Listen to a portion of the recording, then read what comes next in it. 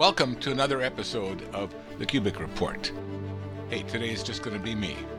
I'd like to share with you a story of faith that took place over a period of several decades in the country of Zambia. My wife Bev and I were privileged to participate in this story and be enriched so much by it.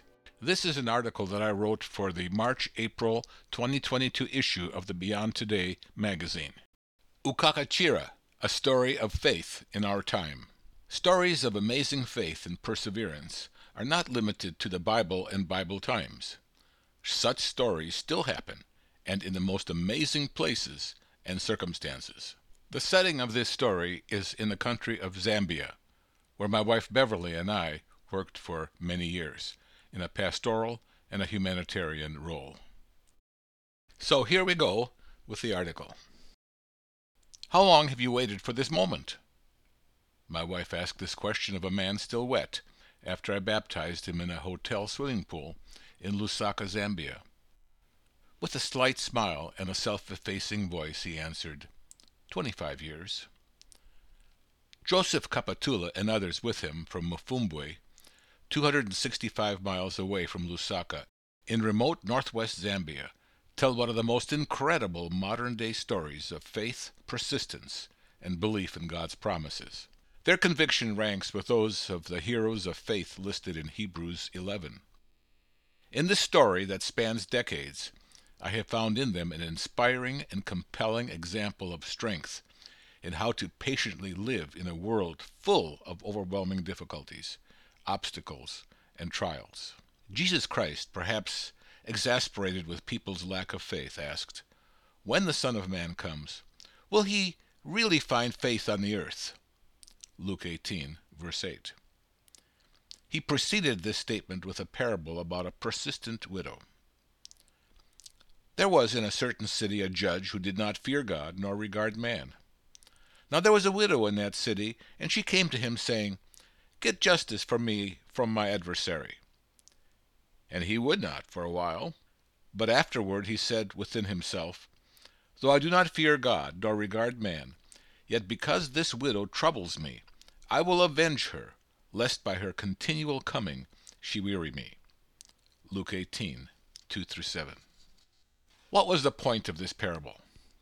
The answer: if persistence pays off with a corrupt human being of limited power, how much more will it pay off with a just God of infinite power? The purpose of this parable is to encourage Christians to persevere when confronted with seemingly great odds. God is listening. He will answer. Act and set things right. So, don't give up. This story begins in 1981 in Mufumbwe, when Horace Siono, a mechanic, was injured in an accident. He went to the hospital and had to stay overnight. While there, he met a man reading a magazine and study guides that vividly answered from the Bible questions he had previously pondered regarding life's purpose and Christian belief. Horace became interested in what he read and became a subscriber himself. As he studied, he became more and more convicted of what he was reading. In remote, impoverished Africa, the power of God's truth was working in him. In 1982, he wrote to the address he found in the magazine and asked if he could visit somebody from the church that published it. It was 4 years before he would travel to Lusaka to meet with a minister and eventually be baptized. In 1982, he wrote to the address he found in the magazine and asked if he could visit somebody from the church that published it. It was 4 years before he would travel to Lusaka to meet with a minister and eventually be baptized. But the story doesn't end here. Horace shared his new knowledge with others in Mufumbwe. They decided to meet weekly on the biblical Sabbath day at the Chilemo Orphans Club, which one of the group's members, Joseph Kapatula, founded and manages. The meeting location was usually under the mango tree at the orphanage. This massive tree provided good shade for gatherings. They continued to study the Bible and reviewed the printed material they regularly received from the church. In 1993, however, literature and communications from the church abruptly stopped. But this did not deter them from continuing to meet weekly. In 2004, Harasi reached out again and wrote to all the addresses he could find in the reading material that had been sent. This time he heard back and started receiving a new publication. But when the group read it, they noted that its teachings were now markedly different from their previous studies. What had happened? They knew right away that they did not want to pursue further contact with that church. They had been reading the Bible on their own for nearly 2 decades, and were fully convicted of the doctrines they learned about God the Father and Jesus Christ. They knew what the Holy Spirit was and how it worked in their lives. They understood God's purpose in creating man. The kingdom of God was real to them. The Word of God was transforming their lives. By being so grounded in biblical truth, they could also readily spot what was false. They knew from what they had found and believed, and no one was going to take it from them. They had already found what was portrayed in 2 biblical parables, the treasure hidden in a field and the pearl of great price, of Matthew 13:44 through 46.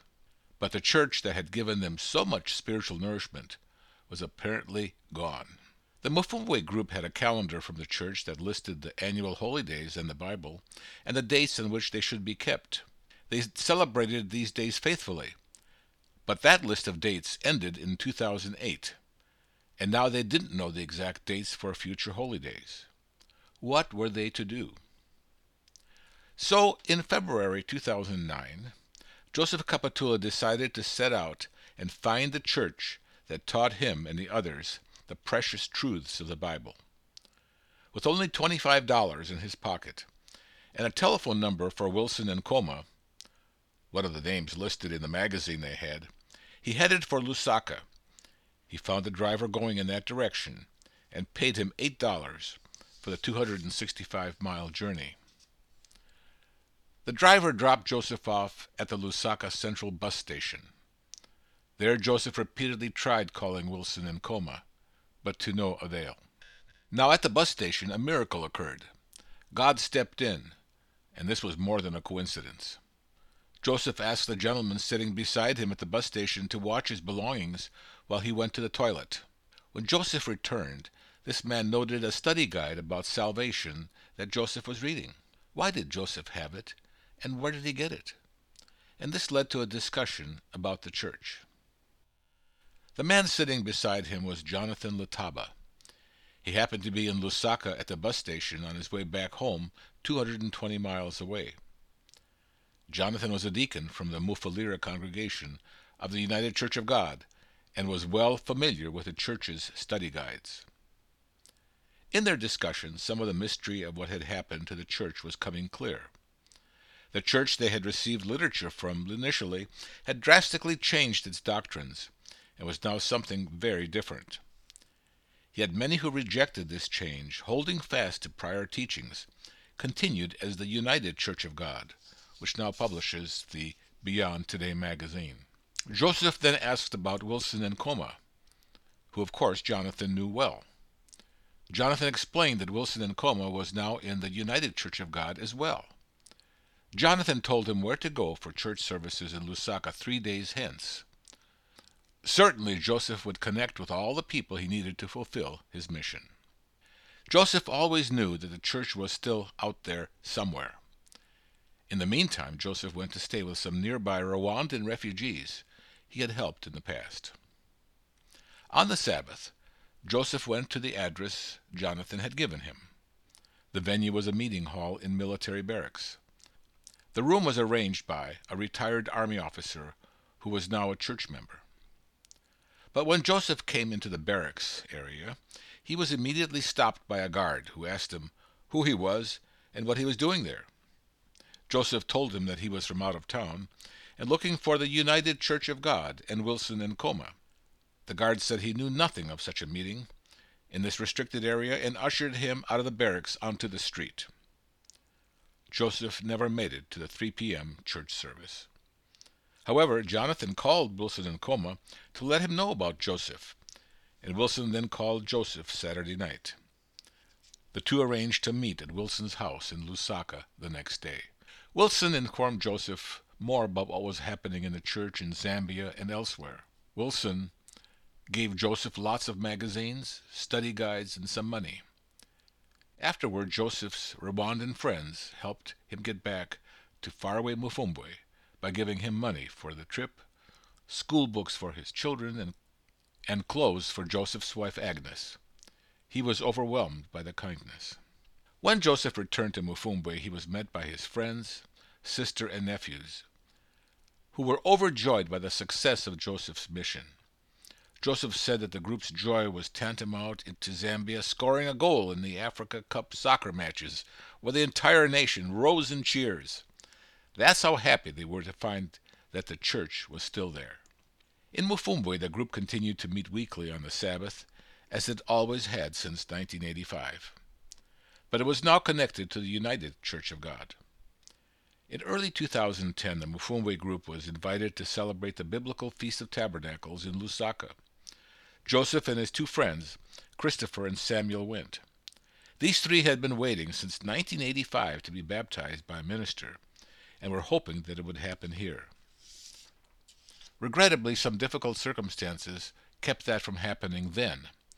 However, they did not complain or grumble, but calmly and patiently made the long return journey to Mufumbwe, never doubting that they would be baptized in due time. I was keeping the feast that year in Lusaka too, and it was here that I first met these men from Mufumbwe. In the early part of 2011, they contacted Wilson and Coma, who told them that I would be coming to Zambia in April, and that I would baptize them. And that finally happened on April 24th, 2011, during the biblical Feast of Unleavened Bread. This is when I first heard their astonishing and inspiring story of spiritual courage and patience. They had been all but abandoned, yet God was always with them and helped them through all the obstacles. Since that time, they now have Pastor Derek Pringle and his wife Cherry, who visit them in Mufumbwe several times each year from 200 miles east. On 3 occasions, my wife and I have had the opportunity to travel there also. We too have met with them under the mango tree at the orphanage. Now they have a church building and have received help for the orphanage. We have provided various assistance for boreholes for water and have provided scholarships for some of their children, some of whom have become nurses and teachers. As we listen to Joseph tell us this story of how he had believed and prevailed, my wife asked Joseph to describe their story in one word. And Joseph's answer, Ukakachira. In the Kakundi language, this means perseverance. That indeed is the perseverance of the widow in the Luke 18 parable. This is the common quality of the list of heroes in Hebrews 11, who put their absolute trust in God. In Hebrews 11, the father of the faithful, Abraham, knew that God's promises were good as done. God promised him a son, through whom further promises to a nation and salvation to the human race would come. He trusted and obeyed. By faith, Abraham obeyed when he was called to go out to a place that he was to receive as an inheritance. And he went out, not knowing where he was going. By faith he went to live in the land of promise, as in a foreign land, living in tents with Isaac and Jacob, heirs with him of the same promise. For he was looking forward to the city that has foundations, whose designer and builder is God. Hebrews 11, 8-10, in the English Standard Version. Abraham had to wait 25 years before his son Isaac would be born. Joseph Kapatula and the others from Mufumbwe had to wait 25 years to be baptized. But they patiently waited until the day eventually came. In James 1, verses 2 and 3, we read, My brethren, count it all joy when you fall into various trials, knowing that the testing of your faith produces patience. In other Bible versions, the word for patience is translated as steadfastness, endurance, or perseverance. Testing is not instant. Genuineness of character is refined in the crucible of time and sometimes pain. But in the end, the result is joy, as James declares. In Mufumbwe, we see people persevering through distance, poverty, abandonment, and even betrayal. But these people, similar to Abraham, always had a vision of who they were, what they had, and where they were going. To them their faith was being sure of what we hope for and certain of what we do not see. Hebrews 11:1, New International Version. Faith is a way of life. In 4 places the Bible states that the just shall live by faith. In Habakkuk 2:4, Romans 1:17, Galatians 3:11, and Hebrews 10:27. Faith does not make things easy. It makes them possible. Ultimately, it is through God's gift of faith that we are saved. For by grace you have been saved through faith, and that not of yourselves. It is the gift of God. Ephesians 2:8. My personal faith has been enlarged and enriched by the biblical accounts of the faithful. Living examples such as these in Zambia have inspired me to more seriously heed faith passages such as 2 Peter 1:5-8, which reads, "Giving all diligence, add to your faith virtue, to virtue knowledge, to knowledge self-control, to self-control perseverance, to perseverance godliness, to godliness brotherly kindness, and to brotherly kindness love.